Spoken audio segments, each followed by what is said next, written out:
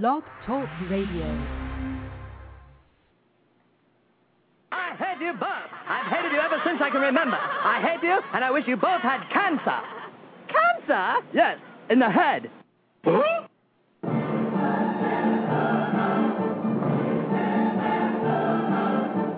I'm as tired as hell, and I'm not going to take this anymore. Pay no attention to that man behind the curtain. Are you telling me you built a time machine? Out of a DeLorean?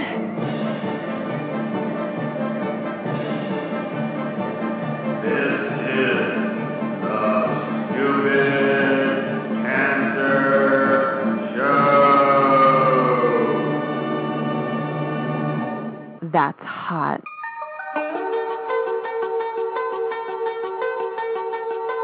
Hello there, children. Hey, kids. People seem to like me because I am polite and I'm rarely late. And now the host of the Stupid Cancer Show, Matthew Zachary. Alrighty, Monday, June 13th, and we are once again live on the Stupid Cancer Show, the voice of young adults with cancer. We are your friendly neighborhood weekly social webcast, finally giving that voice to nearly 5 million young adults affected by cancer. This broadcast is a program of the I'm Too Young for This Cancer Foundation, a national leader in the fight against cancer, working exclusively on behalf of survivors and their care providers under the age of 40. Got cancer under 40? Sucks, huh? Well, get busy living, because the Stupid Cancer Show is on the air. Welcome to tonight's broadcast, my friends. We are here to change the world one chemo infusion at a time and share all of our collective correctness. Now, call me a hippie, but do not call me a victim, because I don't believe that change is possible if you never disrupt and challenge the status quo. I am still here. You are still here. And this is why we fight. Forget the cure, my friends. That's right. You heard it here first. Forget the cure. Survivorship is all that matters. So welcome, my friends, to the Stupid Cancer movement, because we're here to stay and the couch is comfy. Here in Stupid Cancer Land, we're not just about the quantity of your life, we're about the quality too. Why? Because there's more to the cure than just research. The need to cure cancer for the next generation, whatever that means, it's only going to come from within our own ranks. Are we on our own? Well, I say, as I always do, that if we are the generation that invented Google, Facebook, Twitter, and kept Sanjaya on American Idol all those weeks, we should be able to take care of our own. This is Generation Cancer, and it is our fight. We have the sheer numbers, the voting power, and the influence to change the rules, because remission is not a cure, and survivorship is all that matters. Last week's show, Music Makes the People Stupid Cancer, with Cindy Papale in her Survivor Spotlight, breast cancer survivor and author of the book The Empty Cup Runneth Over. Musicians Tom Wilner and Andy Dumiak from the I2Y Benefit CD Volume 2, available at music.i2y.com. Tonight's show is the Cancer versus the Environment Cage Match, featuring in our Survivor Spotlight Jamie RENO, young adult survivor of lymphoma, author of the book Hope Begins in the Dark, and a contributing artist to the I2Y Benefit CD Volume 2. Janet Gray, Dr. Janet Gray, Professor of Psychology, Director of Science, Technology, and Society Program at Vassar. And Shannon FISK, Environmental Attorney from the Natural Resources Defense Council. It's going to be a cage match. So hello, my friends, and welcome to yet another fun-filled and exciting run through the hay on tonight's Stupid Cancer Show, and a Stupid Cancer welcome to all of our first-time listeners here on the Blog Talk Radio Network. Coming at you live from the Chemo Deck, our fabulous studio in downtown Manhattan. I'm your host, Matthew Zachary, a 13-year young adult pediatric brain cancer survivor. Joining me live in the studio, as always, tonight, our chief cancer anarchist, Jack Buffart. Hello, Jack. What's up, Matthew? How you doing? I am fantastic. Good. Jack, yeah. It's about time, right? Yeah. You're looking well. Thank you very much. You're still ugly. Jack will be monitoring our live, concurrent, interactive chat room. So if you have something to say, well, I might ignore you, he won't. So feel free to nudge him to death as best as you can. And in our live studio audience tonight, it is a pleasure to welcome to the Stupid Cancer Show Jacqueline Zalat and her mom, Stacy Zalat. Hi. Oh, you can do better than that. Hello. Okay. Modestly weak, but we'll accept it. And, of course, as always, it is my esteemed pleasure to introduce my official partner in crime here on the Stupid Cancer Show, hailing from the Windy City of Chicago, fellow young adult survivor, and author of the acclaimed book, Everything Changes, The Insider's Guide to Cancer in Your 20s and 30s, the lovely, talented, blocktastic, and spectacular Carol Rosenthal. Hello, Matthew. Hello, Carol. Hi, Carol. Hi, Jack. How are you? I'm doing great. How are you guys doing? Have you guys had even close to the kind of amazing weather we've had here in New York? It has been spectacular. It has actually felt like summer, finally, in July. Good. Good for you. Yeah, I should say so. I think it's great. So what's been on your plate this week? You released a couple of really awesome blog posts. Yeah, I'm kind of excited about this blog post today because there's a very divided comments on it. So I'd love everybody to weigh in on this one. It is the "Was cancer a wake-up call?" question. Me personally, I feel like cancer was not a wake-up call for me. It was just kind of it was like a snooze alarm kind of thing. No, I don't feel, not to say that cancer has not changed my life in some ways, but cancer for me was not like a huge aha moment. I don't feel like it changed a lot of my values in the world. And this came out of a conversation that I was having with Shannon last night, my husband, who you guys are going to be hearing on as the second guest tonight. I said to him, did marrying a chick with cancer change at all your work with the environment? A lot of the work that he does has to do with healthcare impacts. And I was like, so what does it mean now that you've got, some chick on your arm with cancer? Does it change your commitment? Does it increase your commitment to the environment? And he was like, no, not really. I was like, oh my God, that's why I love this guy. He was kind of already doing what was important to him before I strolled into his life with cancer. So I am really curious about other people's responses to that. It's been very divided on my blog. Some people who are just like, doing what I was already doing, loving life prior to cancer, and other people were like, oh my God, humongous light bulb moment, total wake-up call. So I'm kind of curious, where are you guys at? Yeah, for me, I guess I didn't really see it as a wake-up call. I still felt, honestly, maybe it was complete denial, but I felt like I was in control of the whole thing my whole time, even though I wasn't, and I didn't think that it really changed much.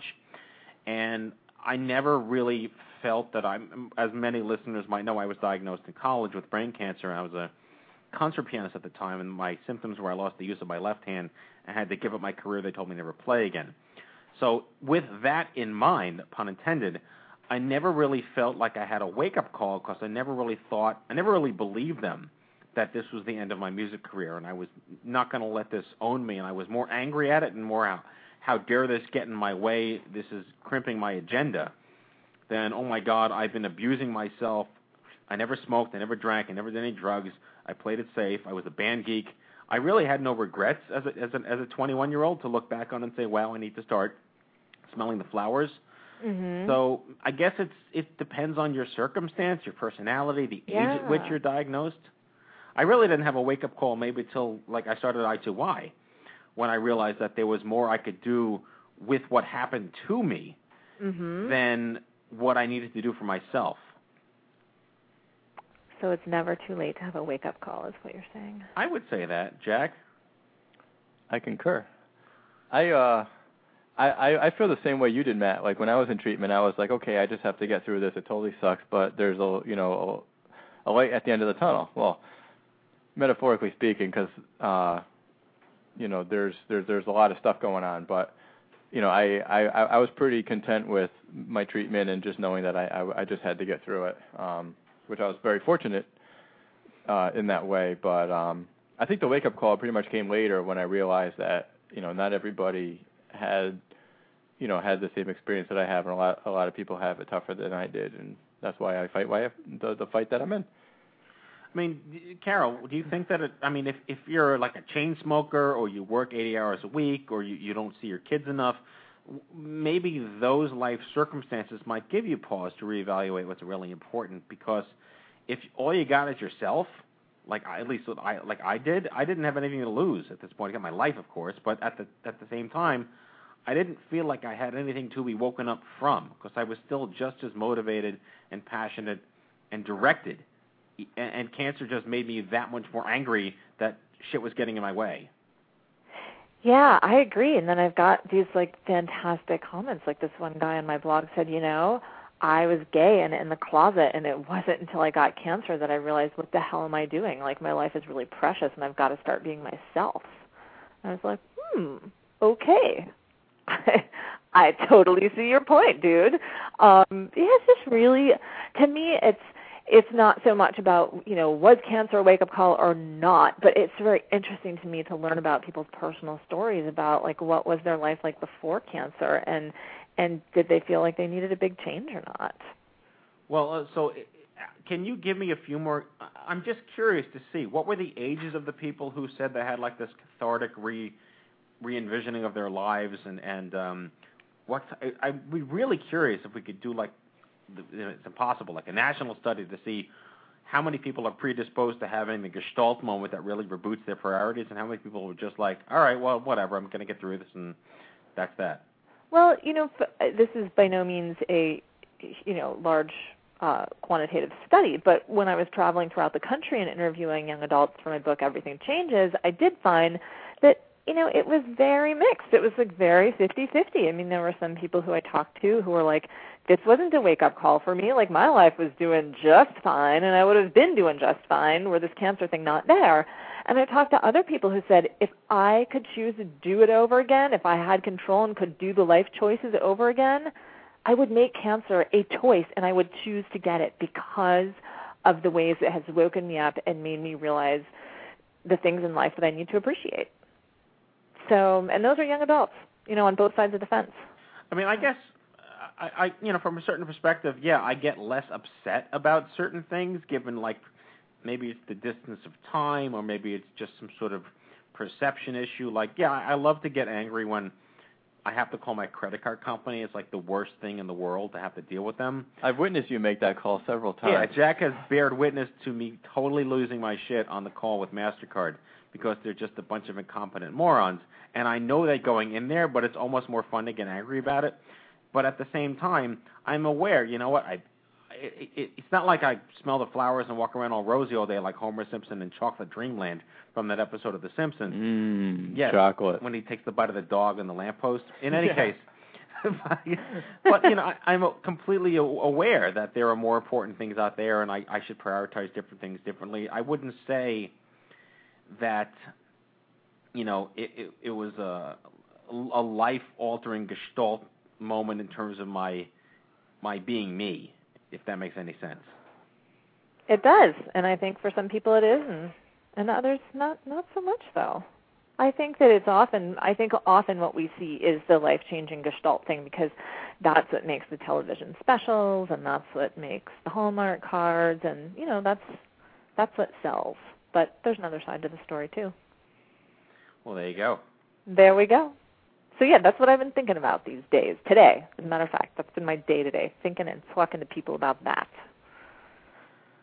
All right. Well, I saw another blog post you had up there. I've been trying to keep trying to retweet everything that you post up there, because everything is just, and you're getting so many comments on your post these days. It's really impressive. Well, yeah, it's great to have the dialogue opening up, and especially, if any of you guys are out there listening, I want to welcome the lots of new readers in my blog who are young adult patients with diseases other than cancer, and so it's really exciting to be connecting with people with all kinds of other new diseases that I get to learn about. So yeah, thanks for the tweeting. So where do you get the your material from? What makes you? I'm always curious about this, because I can't be nearly as prolific, and I'm jealous of that, as you just constantly keep putting out amazing posts. Where do you get your impetus from that? Or is there just a ceaseless cesspool of data to be discussed? Yes, my brain is full of shit, if that's what you're trying to say. Yeah, this is one thing that I think is, okay, case in point, my life prior to cancer, completely overactive, overly creative, overly busy brain. Still that way, and even more so because, I'm on these huge amounts of thyroid medication, which makes me hyperthyroid, and I have a very active, everything, active metabolism, active brain, and I can't, for every blog post I crank out, there are 5 more in my, folder on my computer labeled, blog posts that I'm going to write someday. So yeah, I don't even have the time to get them all out of my head. So it's good to get out the ones that I do. Yeah. Yeah, I mean, I've been trying to keep a log of the things that I tweet so I could actually bring them up with you on the show, but one of the things that I did send out today was that apparently cursing helps relieve stress. And have you ever driven through Manhattan? Unless you're in Manhattan. Then I should be the least stressed out person you've ever met in your life. I have a very, very funny cursing story to tell. I'll try to make it short. When I was in 2nd grade, my family went to Disney World, and we're walking across the parking lot at Disney World, and I was walking ahead of my parents. They were very cute little 2nd graders. They were probably like 7 years old, and I was marching and singing a little song, and my dad was like, I want to walk up behind my cute little daughter and hear the little nursery rhyme that she's singing, and out of my mouth was coming this like rhyme that I made up that was like a strand of like the most vulgar, like I would have made a truck driver blush. Like these words are just like coming out of my mouth, and I was 7. So was it Bitches and Hoes by Snoop Doggy Dogg? Oh wait, no, you said you were 7. Never mind. So I'm a huge swearer. Somebody reposted my blog today on Care Pages, a blogger on Care Pages, and she was just like, warning everybody, this language is very harsh and offensive. And I think I said kicking ass. I was like, honey, you don't know the capacity for crap that can come out of my mouth. So, but it was on Sanjay Gupta's website that it was posted on. That cursing and swearing is a good outlet, and it decreases stress, and it improves quality of life. And I just think that it was so hysterical having it come from like a doctor on a public website like that. Way to go, Sanjay. I know. Good stuff. Yeah, I got my mom swearing when I was going through treatment. Are we allowed? Can we say anything we want on this show? What's the swearing? Whatever you want. FCCs. Okay. Were you not listening to the sex show a couple weeks ago? So my mom started calling me her motherfucking daughter, like in jest, because everything out of my mouth when I was like right when I was leading up to treatment was going through like these horrific symptoms. Everything out of my mouth was like total NF this, NF that. So my mom starts calling me her motherfucking daughter, which I thought was hilarious because my mom's just like such a nice, polite woman. So cancer drives even the nicest people to swear. Well, there you go. Well, on that note, let's get Jack going with the news here, so we can cut over. Speaking of motherfuckers. Speaking of motherfuckers. All right, where is the news cue? Here we go. Hello, I'm Kent Brockman, and this is Eye on Cancer. Just the facts, ma'am.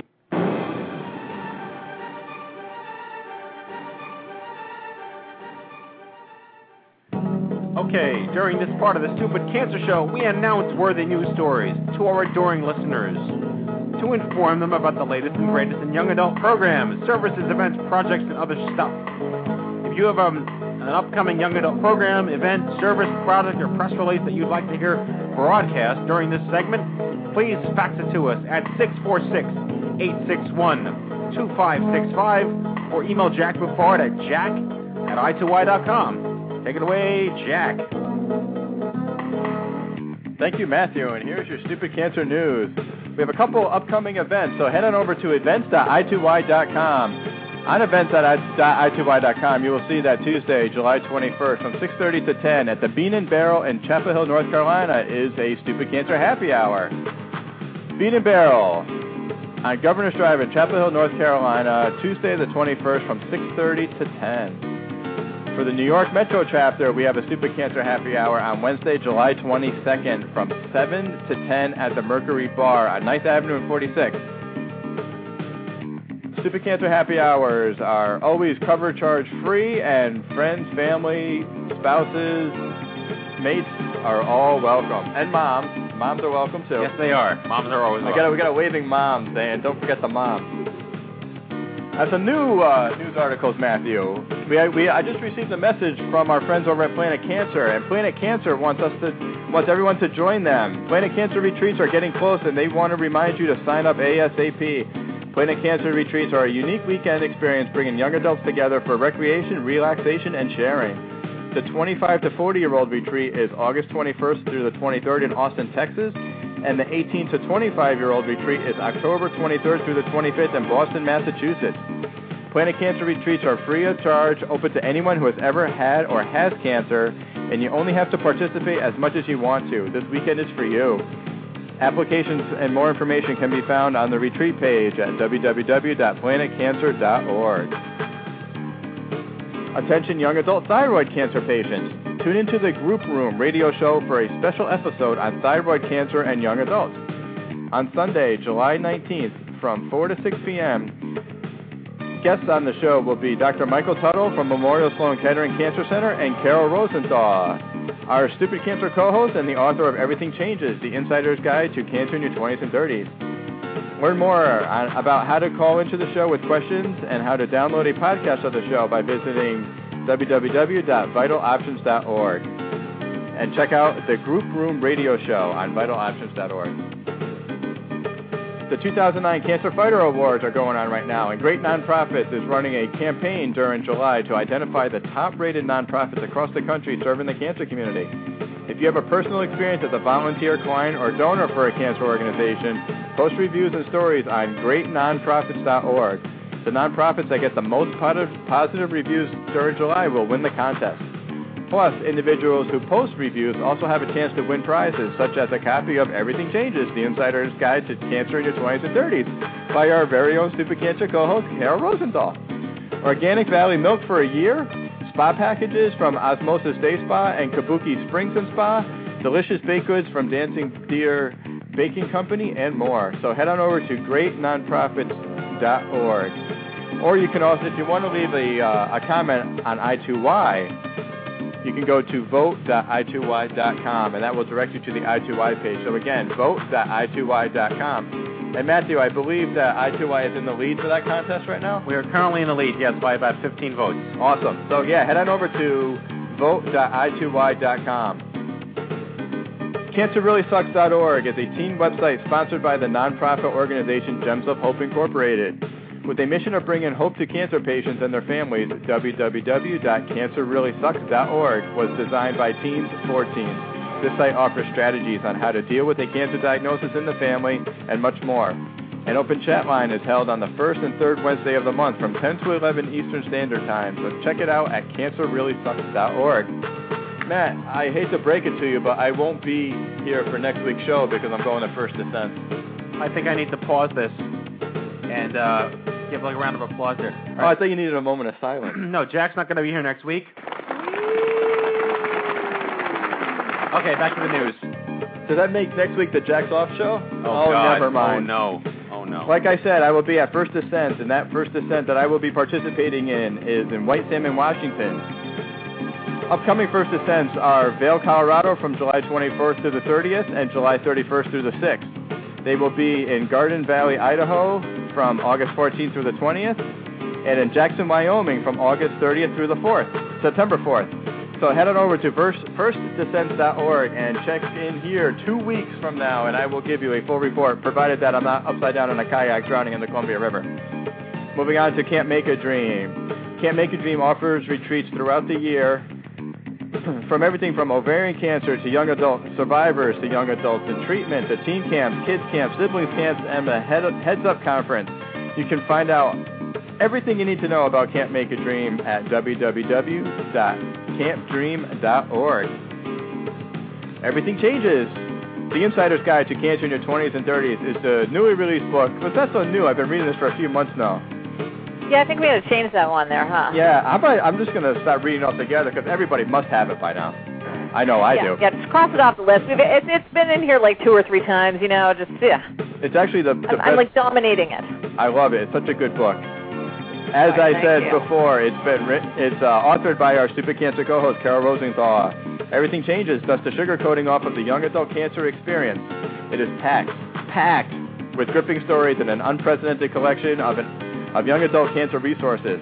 Everything Changes is available wherever books are sold, and you can visit the book's website, everythingchangesbook.com. Next up, we have 70k.org. That's the word 70, the letter K.org. There are approximately 70,000 people aged 15 to 39 diagnosed with cancer every year. For over 2 decades, there has been little or no improvement in survival for this age group. By signing this bill, you are supporting the Adolescent and Young Adult Cancer Bill of Rights to be established as a standard for care to meet the needs of this underserved population. Moving on to cancer care programs. The young adult groups that are active and running at cancer care are as follows. Living with Cancer for those in active treatment. Life After Cancer for those post-treatment. Young adults, loss of a parent. Young women with breast cancer.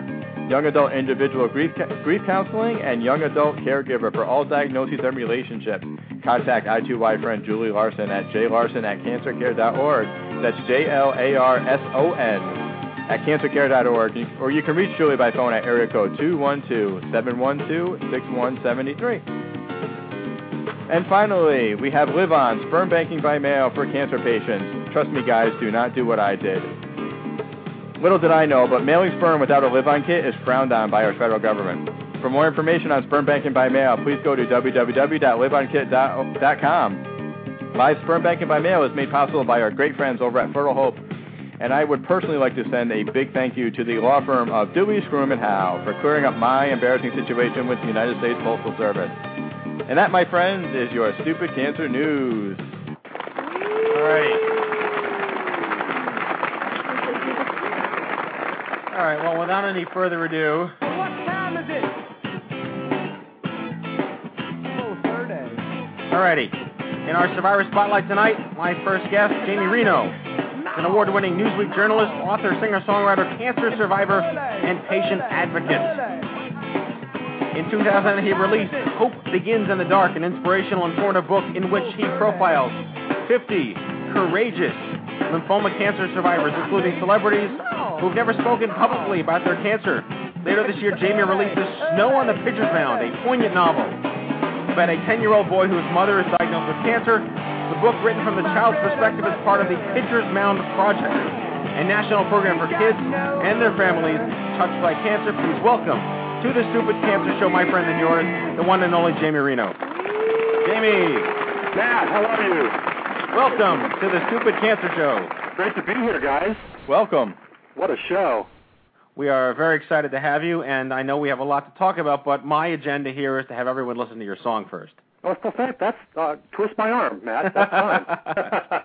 Tell me a little bit about what it was like to get diagnosed with lymphoma as a young adult, your short, quick story, and Sure. How your music evolved, and then this wonderful song that you wrote that you were very generous in giving to us for this project. I was proud to give it to you, Matt. I love this project. Well, I was diagnosed at age 35 with stage 4 non-Hodgkin's lymphoma. You know, at the time I was, writing for Newsweek and engaged to be married, living on the beach in San Diego, thinking I had the world by the tail. And one day, and I know every cancer patient and survivor has heard these kind of stories, but one day I had felt a lump on my neck, and next thing I knew, I was going through chemo.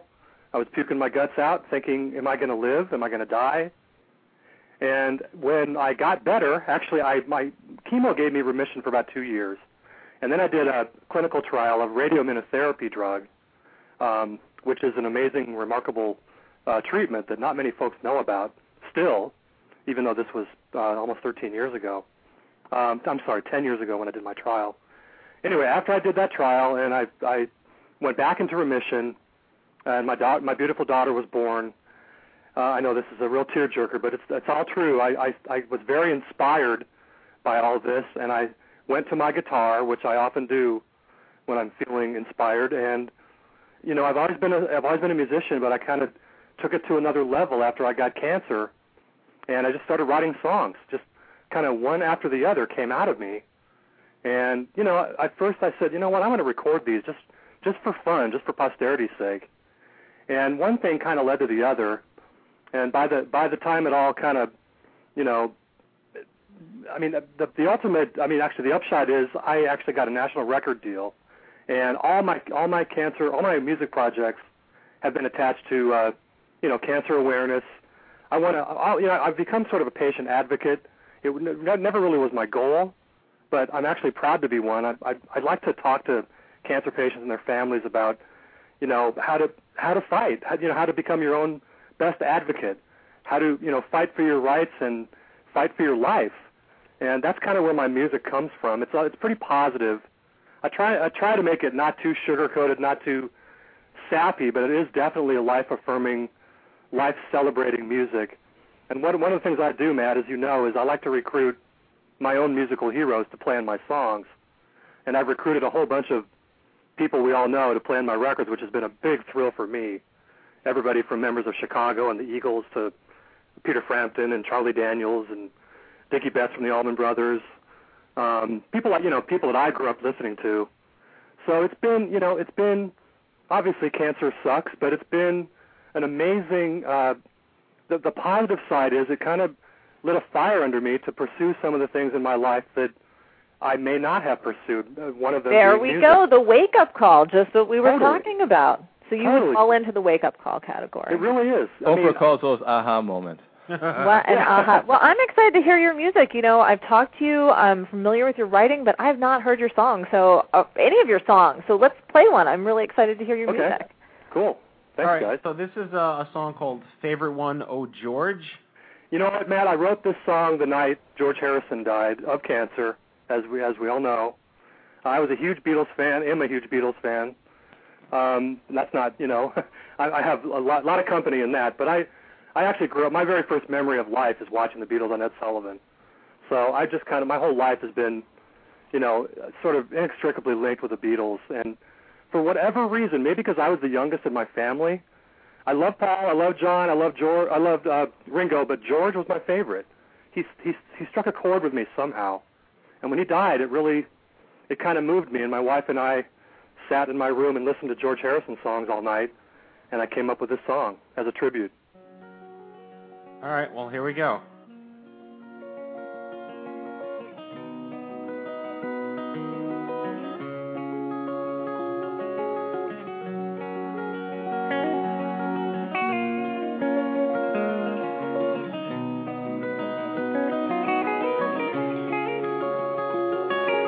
The world was black and white in 1964. You changed it all one night, and now your spirit soars.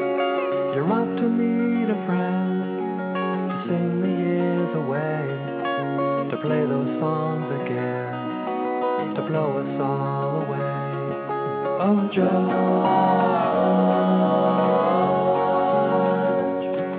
oh, George.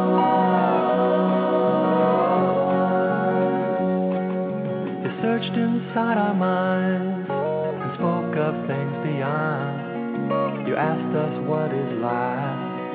I can't believe you're gone. Please say hello to John. I know he's only sleeping. Our innocence is gone. The world is gently weeping.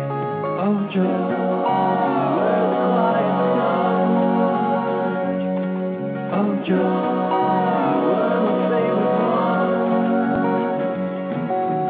Something in your song, and something in your smile, and something tells me you're gonna be alright. Gonna be alright. You grew beyond your fame, and now you're really free. Your soul has left this place, but please be home for tea. The sweet Lord has you now, the journey's just begun. We'll think of you each day, we'll see the morning sun. Oh, George, you were the quiet one. Oh, George, you were my favorite son. There's something in your words, and something in your style, and something tells me I'm gonna be alright. I'm gonna be alright.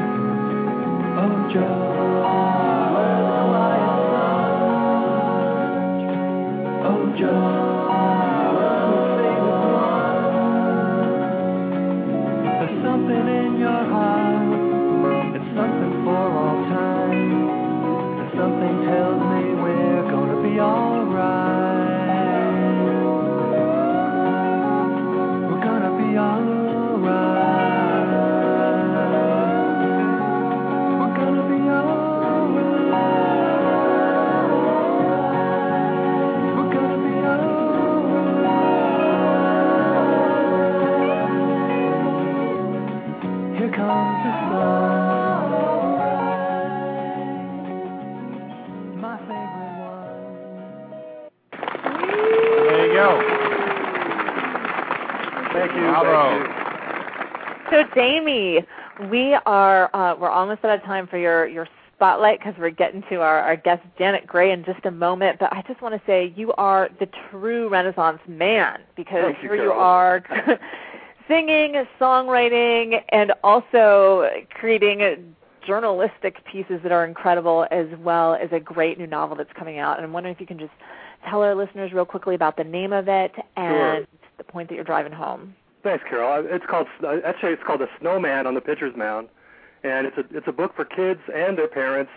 It's about a 10-year-old boy whose mother is diagnosed with lymphoma cancer, and it's written in his voice, and it's all the things that the boy goes through, the fear, the anger, the confusion, and it's a part of a Pitcher's Mound project which we're doing to help kids and their families cope when a parent is diagnosed with cancer. And interestingly, the woman in the book, the mom in the book, chooses to do radioimmunotherapy, which is what I chose to do, which saved my life. Obviously, I'm not out there selling any drug, but I do want cancer patients to be informed. I want them to be aware of all their options, and radioimmunotherapy is the best treatment for non-Hodgkin's lymphoma, but not many people are aware of it, and it really kind of pisses me off, to be honest with you. I really want to spread the word and let patients know that this treatment is out there. It's available for them. So clearly this means that not only are we having you on next season when we talk about the Being a Parent with Cancer show, but I think we need to have a whole lymphoma special along with that. I would love to, because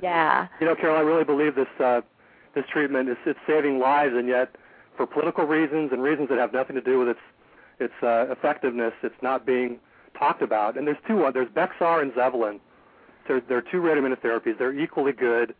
I'm not a proponent of any drug, but I just want patients to be informed. Yeah, and so great to toss out that info so people can do their own research and learn more. And thank you so much for being on the show tonight. We're excited to have you back next season and thrilled that you have a new book coming out for people to learn better about how to talk to their kids about cancer. What could be more important? So thanks you so much, Jamie. Thank you very much. Appreciate it. Great having you here. Good to see you. Jamie. Good to talk to you, Matt. Thank you, guys. All right, Jamie RENO, everybody.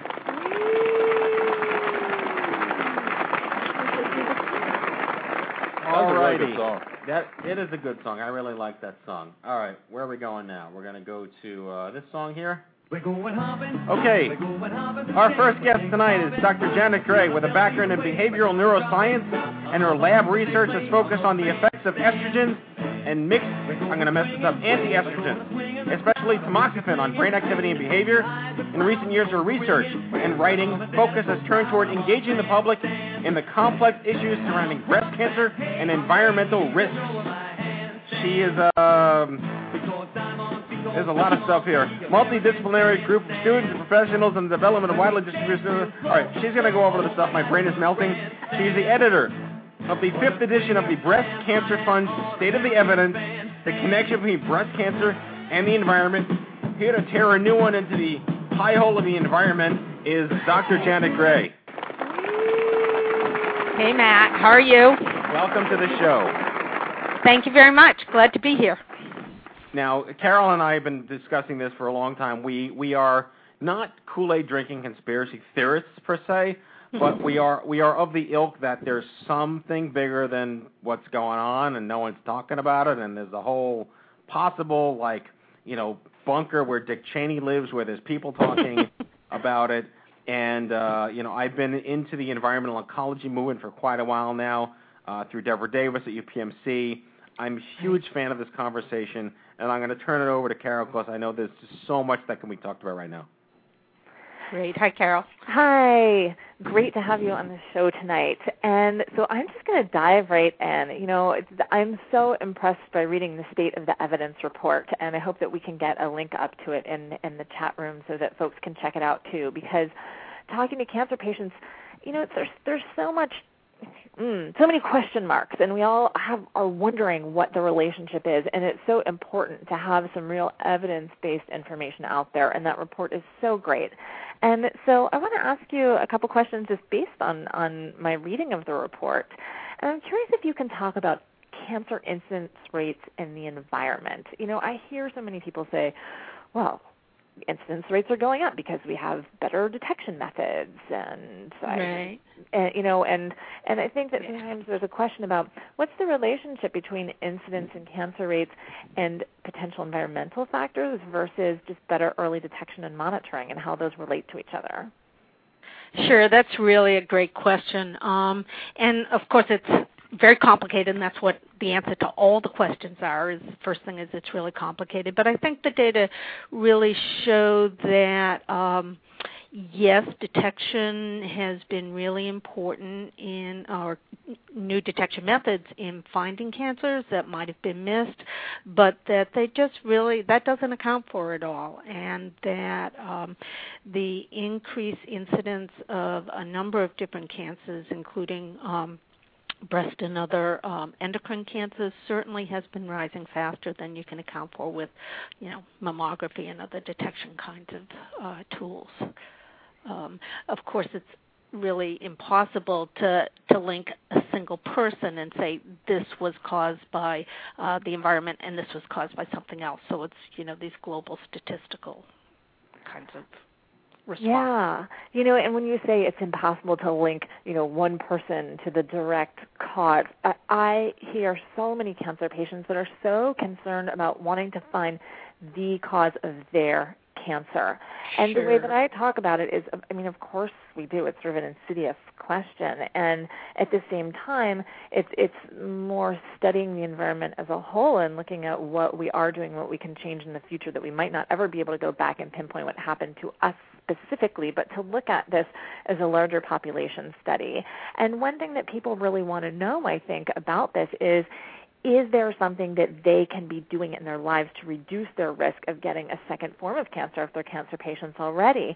And so in response to that, I'm curious about how far out the impacts are seen of when the environment is potentially linked to the cause of cancer. How far out is the time span between exposure and the actual detection of cancer? And ultimately, are there things that we can do now to make a difference in our lifetime, or am I screwed because of what might have happened to me when I was in my mom's womb? Yeah, so you have about 20 questions there. Sure. Your own, whichever. Which is try great. So, huh? So I said try living with her. Yeah, okay, fair enough. So obviously, or very rarely will a single exposure cause cancer, within 5 days. It's not like you're exposed to a virus and that that's the cause, and here you have the disease a week or 2 weeks later. And so the answer to the question is a little bit difficult, but at least for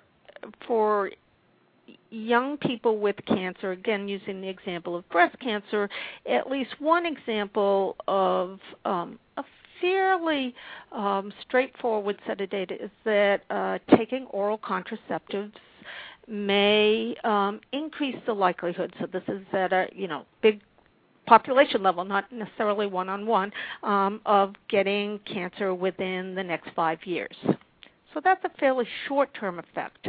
On the other hand, we're learning increasingly that exposures very early in life, perhaps even in the uterus, may increase the sensitivity of people to other environmental factors later on in life. So it may be that there's this combination of sort of early exposures and then later exposures that may prime the system towards being more sensitive to carcinogens, and then actual exposures to carcinogens that kind of push the system over.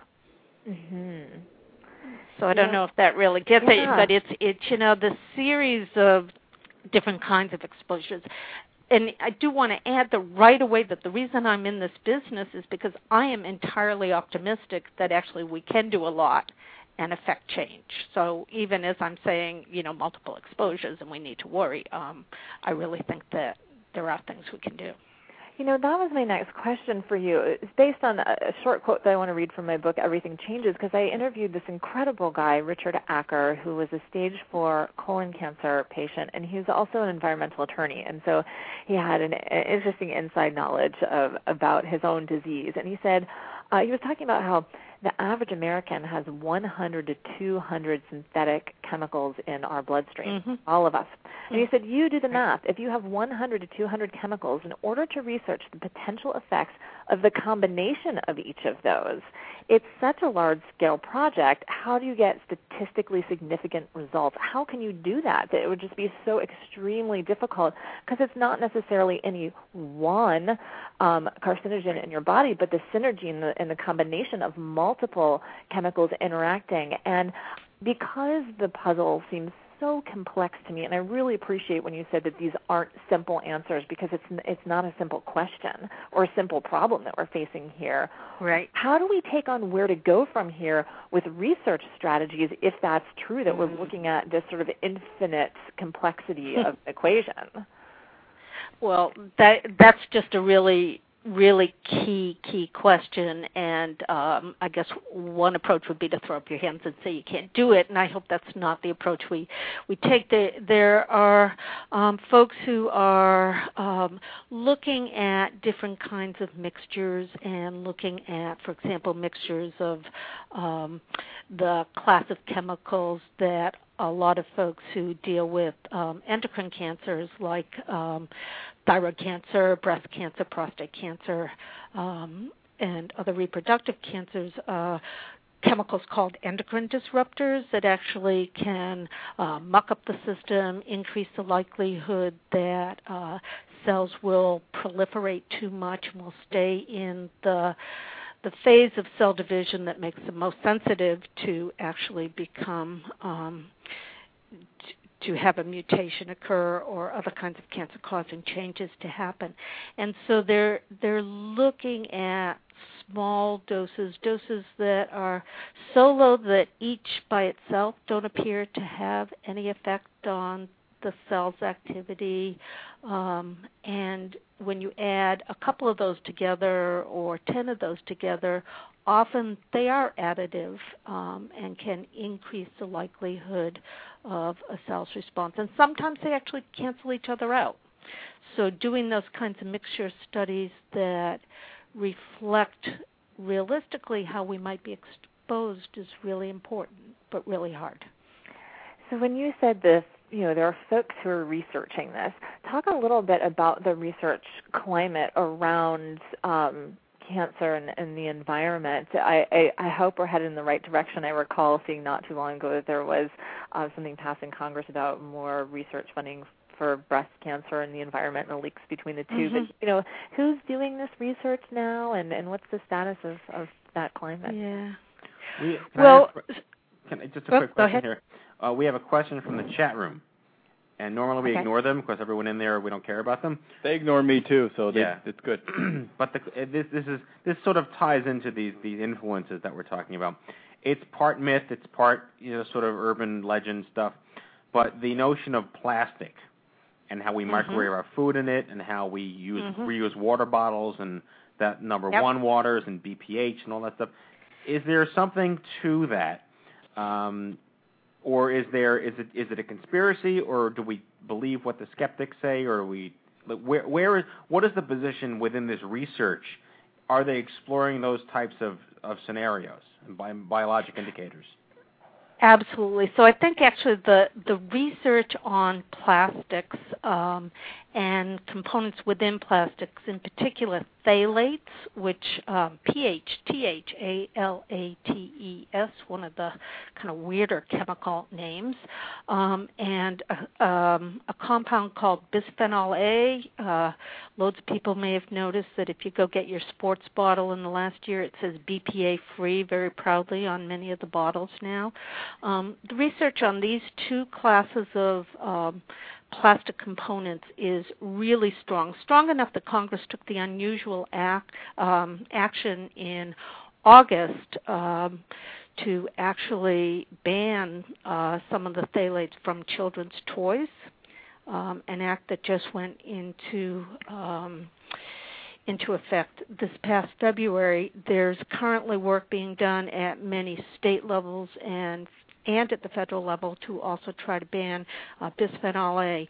For me, BPA is one of the scariest of the chemicals. The research that's being done in all over the country, all over the world, in some of the best endocrinology labs, neurology labs, behavioral labs, cancer labs, is showing that very small doses of BPA can cause the kinds of changes that may make a person more susceptible to a wide variety of diseases.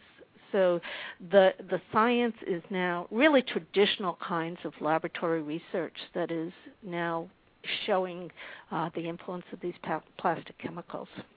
And for people who did not get the spelling of that incredibly long and complicated word, I just put up a link to the State of the Evidence report that you're talking about. And one thing that I think is so wonderful about it is if folks are looking through it and you go a little bit further back to like page 71 and 74 and 77, you start to see these incredible charts that have been put together where you list these different chemicals and the kind of evidence about their harm, which ones to avoid.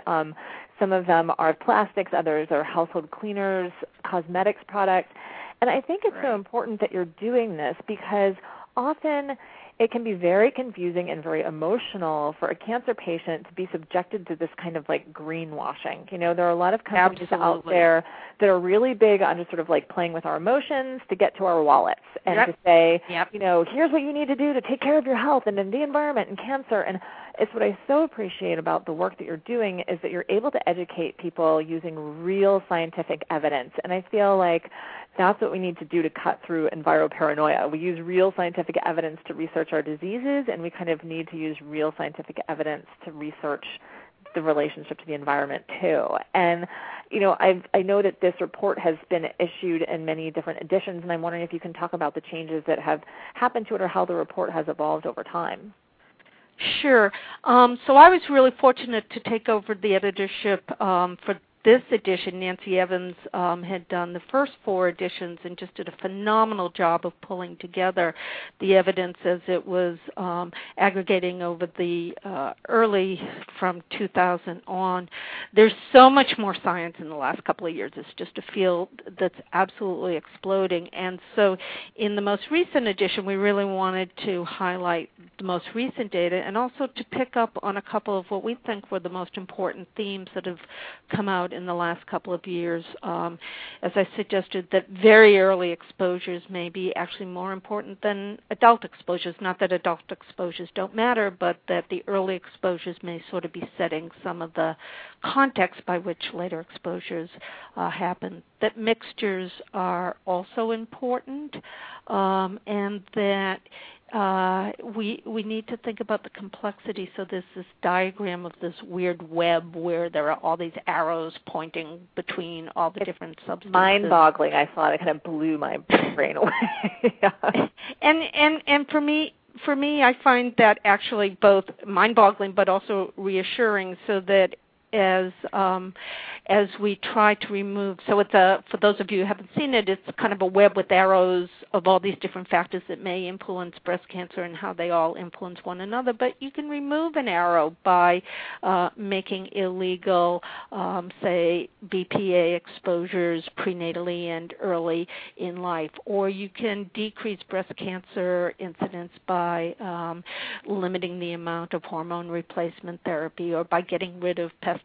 So you can actually start to pull some of those arrows away, and then all of a sudden it's not so overwhelming. So that's a great segue into our next guest, and I really thank you so much for being on here tonight, and I hope that we can have you back again because, like I said, evidence is what it's all about, and kind of taking away the fear and the whole environmental paranoia equation. So we really great. Well, thank you so much for having me, and I look forward to hearing the next guest. Absolutely. And so segueing into that, one thing that I think is so important about the report that was written is that they don't only talk about the scary stuff, but there's a bit of the what can you do about it too. And so they list different organizations that are working on issues. Janet was just talking about, passing legislation to ban different kinds of chemicals, and these are all legal, political, legislative issues. One of the organizations that they listed in working with reducing air pollution is NRDC, so it's great to have Shannon talking about that with us tonight if we want to bring him on. Okay, so Dr. Janet Gray, thank you very much for being on our show.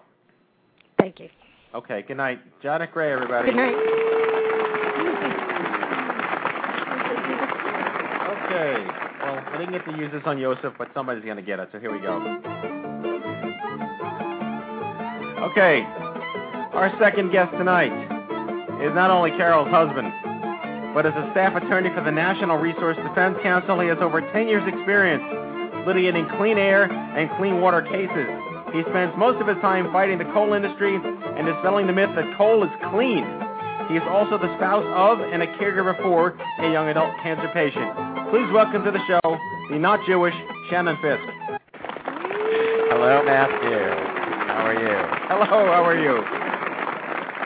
I have a friend who's an Orthodox Jew, and we always play that music when he comes into the live studio audience. So I had prepared that just for him, and he bailed at the last minute, so I needed some sort of closure just to hear it used in some context. Oh, Shannon can do a kick-ass horror. I mean, he is a total honorary member of the tribe. Okay. Fair enough. Totally fair enough. All right, so point, counterpoint. Yeah. So, hi, sweetie. Hello. Hi, Carol. Oh, sorry. You're talking to your husband. Oh, yeah. Hey, now. So, we heard this really great sort of scientific-based information. Now I want to make the legal connection here. But first talk a little bit about cancer and air pollution, since so much of what you focus on is air pollution. What's the connection there? Certainly. Well, there, as the prior guest said, there's no specific connection between any specific case of cancer and air pollution. But as a general matter, we know that heightened air pollution levels lead to a greatly increased risk for cancer and numerous other diseases. So there was a recent study from the US EPA showing that toxic air pollutants, which are wonderful things like benzene and cadmium and asbestos and dioxin, leads to heightened risks for cancer throughout the country, and that about 2.2 million Americans are at a greater than 100 in a million risk for cancer just from toxic air pollutants. And then on top of that, there's a whole other set of air pollutants known as particulate matter that also directly contributes to lung cancer and other types of cancer. So there's a very clear connection that heightened air pollution leads to heightened cancer risk, and that if we decrease air pollution, we will get significant health gains from that. I remember when that article came out, it was particularly talking about cities, and it made me want to run out and buy a gas mask. Wasn't there some connection to cities in that article where they were talking about? Well, there certainly are a number of, many cities do have significant problems with air pollution, partially just because of the increased amount of traffic that you have in cities and the fact that it's a denser area. You have more air pollution coming out for the number of people that are there. There's also a number of cities that have old, dirty coal-fired power plants that still, they were built 50 years ago, and they still haven't installed modern pollution controls in them. Here in Chicago, we have a coal-fired power plant that unfortunately is named the FISK power plant that has been operating since about 1956 with no pollution controls on it. So those can contribute to the increased health risk also. So talk a little bit about power plants. I think when we think about conserving energy and where does our energy come from, in my mind, I don't necessarily associate that directly with cancer risk. What's the relationship between our energy use and these potential cancer risks through air pollution? Sure. Well, right now, unfortunately, the majority of our power in the United States comes from coal-fired power plants, which are very large facilities that burn approximately 4 million tons of coal every year. Each facility or combined? Each facility. So there's about 400 or so of them throughout the country, and each one, on average, burns approximately 4 million tons of coal per year. And in the burning of that coal, you create all kinds of harmful air pollutants. So things like particulate matter, which really is kind of like soot. If you light a fire in your fireplace, when the wood is done burning, you get kind of a soot that's in your fireplace, and that's basically what is emitted by coal-fired power plants, just in much smaller particles, which lodge deep in your lungs and can cause lung cancer and asthma and emphysema and all kinds of other health problems. So these coal-fired power plants that are operating, many without anything near adequate pollution controls, create a significant amount of air pollution that directly increases risks for cancer. And our increasing energy use is directly tied to the number of coal-fired power plants we have, unfortunately. So basically the number of people that are sitting on the train with me twittering away on their BlackBerry is impacting my cancer risk. Yes, there is a tie there. Yes, and the number of stores that leave their lights on all night, or the number of restaurants that suddenly now have 5 flat screen TVs in it, even though nobody's watching any of them. All those. All right, I have a question. All right, I'm moving to the middle of nowhere in Montana. Okay, I have with me lifesavers, a rubber band, and some matchsticks. What can I get cancer from? I'm sure if you burn the matches, the soot from whatever little fire you're going to make. Exactly. Sorry, I didn't mean to jump in and steal your line. Like people like that move to Montana to not get cancer, then they get killed by a grizzly bear, get in the mail. Right, exactly. No, I mean the much better. I'm sorry, that was strangely funny. That's like 1 in a million people. All right. The much better solution is to, help work for the policy changes necessary to clean up our energy industry and to reduce environmental hazards in general. So there is, much better ways to produce power than coal-fired power, and there are numerous ways that we can reduce the public health risks related to energy production and related to numerous other parts of our society that can contribute to cancer. Well, I'm thrilled that Matt doesn't have to move to Montana because it could be the end of the Stupid Cancer Show. Right. Exactly. But, so how do we do what you just said? How do you, the business of being an environmental attorney, what is your role in this, in cleaning up these plants and finding solutions to how energy is used? Sure. Well, my role as a lawyer is largely focused on enforcing the federal laws that are designed to reduce pollution, namely the Clean Air Act, which was passed back in 1970 when our air quality was significantly worse than it is today. And that law basically required the installation of pollution controls on numerous types of polluting sources, coal-fired power plants, steel mills, coke ovens, a wide range of things. And my role is really going to court to enforce that law and to make sure that whenever there's a facility being built, it's as clean as it can possibly be. The role for other people is to get involved in encouraging your elected officials to support policies that would lead to the implementation of cleaner energy sources, so solar and wind power and energy efficiency. So doing that is a huge thing you can do. Volunteering for an organization is a huge thing to do.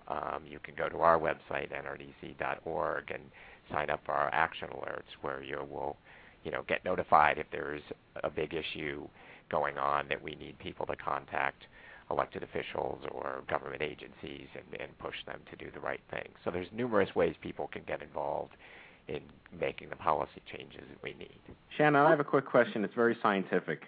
Okay. Are there any long-term studies on the healing effects of an aluminum foil hat? I think they're enrolling people in clinical trials for that right now. Actually. Yeah, I'm sure they are. That's good stuff. Yeah, I'm sure it would help a lot. Matt's actually wearing his tinfoil yarmulke right now. Yeah. Oh, that means I have to start playing this again.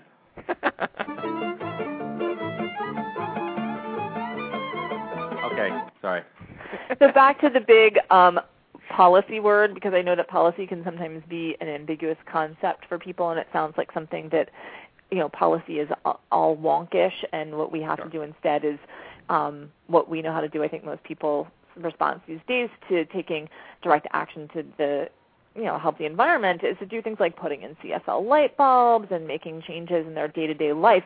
Where are the crossroads between that, like the individual actions that we can do with sort of green consumers and policy with a capital P? Sure. Well, the individual choices are certainly an important thing to do. The putting in the CFLs and buying a more efficient appliance and all those steps are very critical, but it's also... Says the guy who has no CFLs in his house because his wife won't let him use them because they're butt ugly. You don't have CFLs. I make sure we turn all the lights off. Yeah, so instead of CFLs, he walks around the apartment just turning off all of the lights from every room that I'm walking, room to room to room. But, exactly. Yeah. Okay, so instead of that, or in addition to that... In addition to that, your individual action you can take is encouraging your elected officials to do the right thing and to support policies that protect the environment. So encouraging your elected officials to support policies that will encourage higher efficiency standards for air conditioners and for other electronics, and moving them away from continuing to subsidize the coal industry.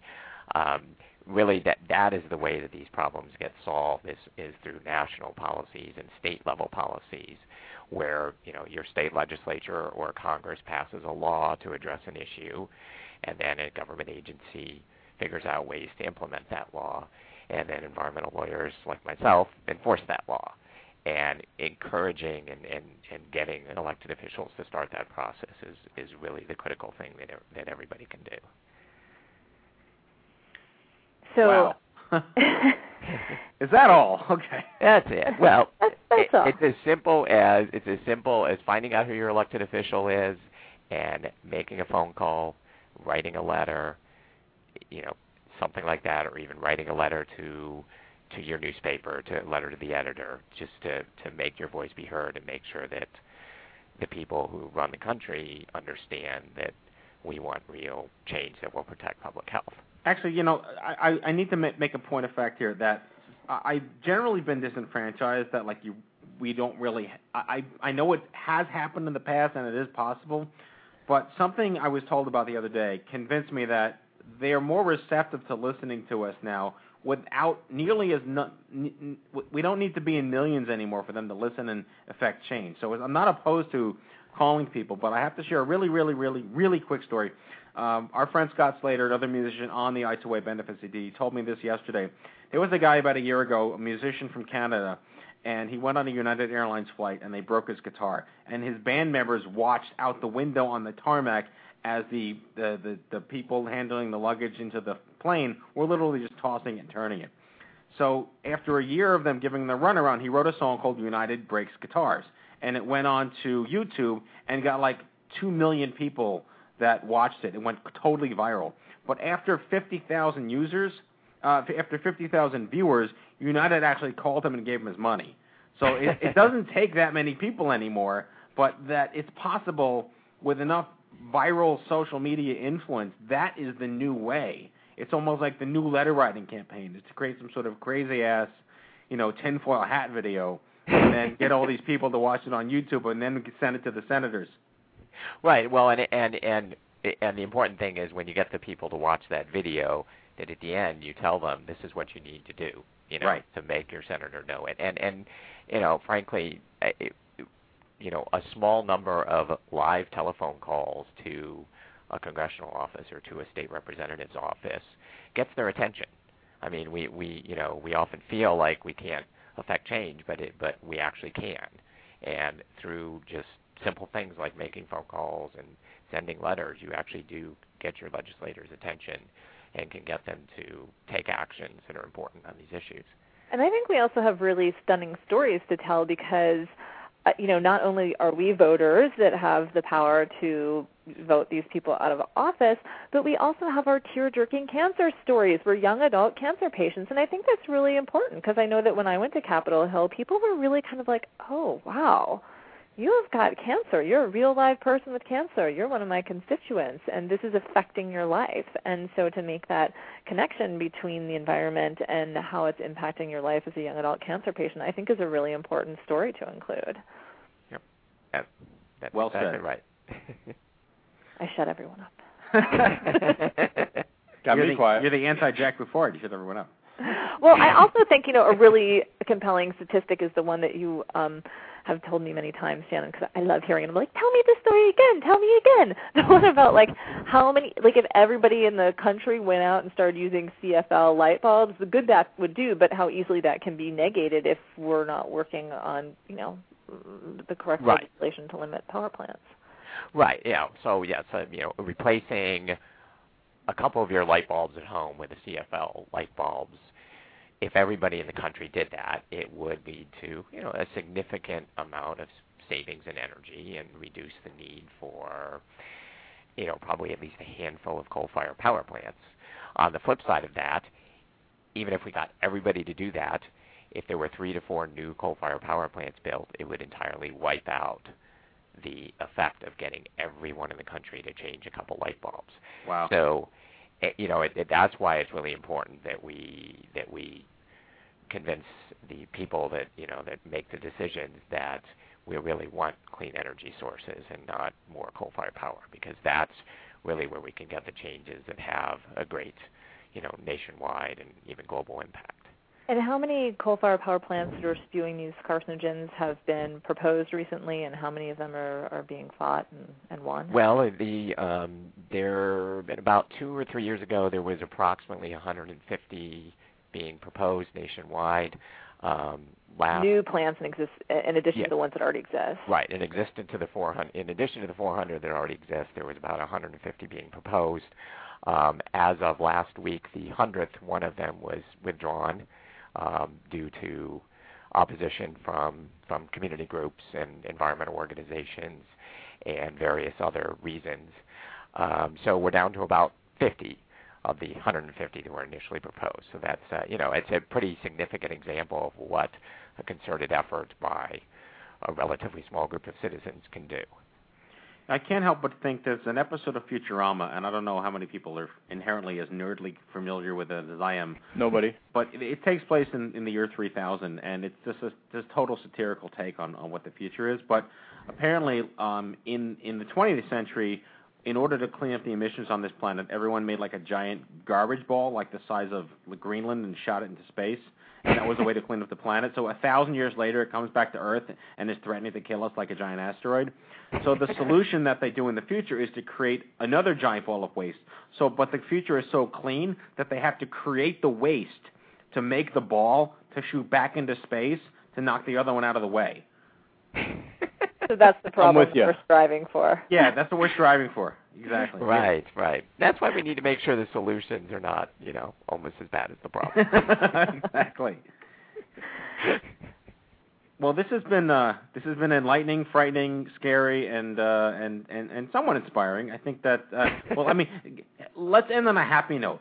Okay. Is there change being made now? Well, there is. There is change being made. I mean, one example is the fact that of the 150 proposed coal-fired power plants, 100 of them are gone. There's significant change being made. I mean, there is a growing push at both the national level and at the state levels for the real clean energy of the future. So for efficiency in wind and solar and geothermal and all these different options that we have that will clean up the environment, provide the power that we need as a society, and also create good, well-paying jobs that lead to economic development for our community. So it really is the future of that clean energy future really is coming today, and we just need to actually seize on it and pursue it. And we're starting to do that, and we hope, as more and more people get involved in pushing for that we'll continue to. Well, good stuff. Yeah, I think it's really interesting to hear Janet and Shannon back to back because while it's so easy to be completely freaked out and not want to walk out of our house without wearing a gas mask and never drink anything that comes in a container again, there's evidence in action that's happening right now that, can lead us to making smart choices and not just living with like some terrible, terrifying, toxic fear. I'm slightly less depressed than I was 5 minutes ago. I'm so glad.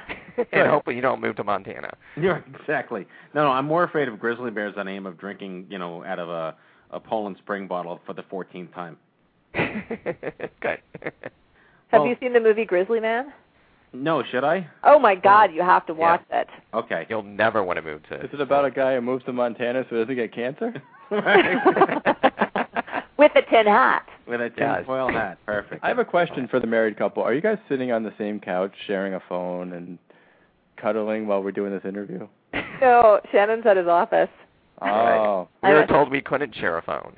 Yeah, we were told we couldn't share a phone. I'm just trying to keep them apart so Carol gets more interest in you, Jack. I pictured them with I pictured them sitting on one of those like big red couches and with like the lit phone and like oh God, Love and the line. Kirk Cameron posters on on the wall. Yes. Yeah. Delilah. No. Shannon's. This is hard work. This coal-fired power plant killing, and he's usually at the office till the wee hours of the morning. As a matter of fact, recently for his birthday, he got a T-shirt that says "Coal Killer" on it. So he's a coal killer. Oh no. Yeah, he's a coal killer, and that's a great shirt.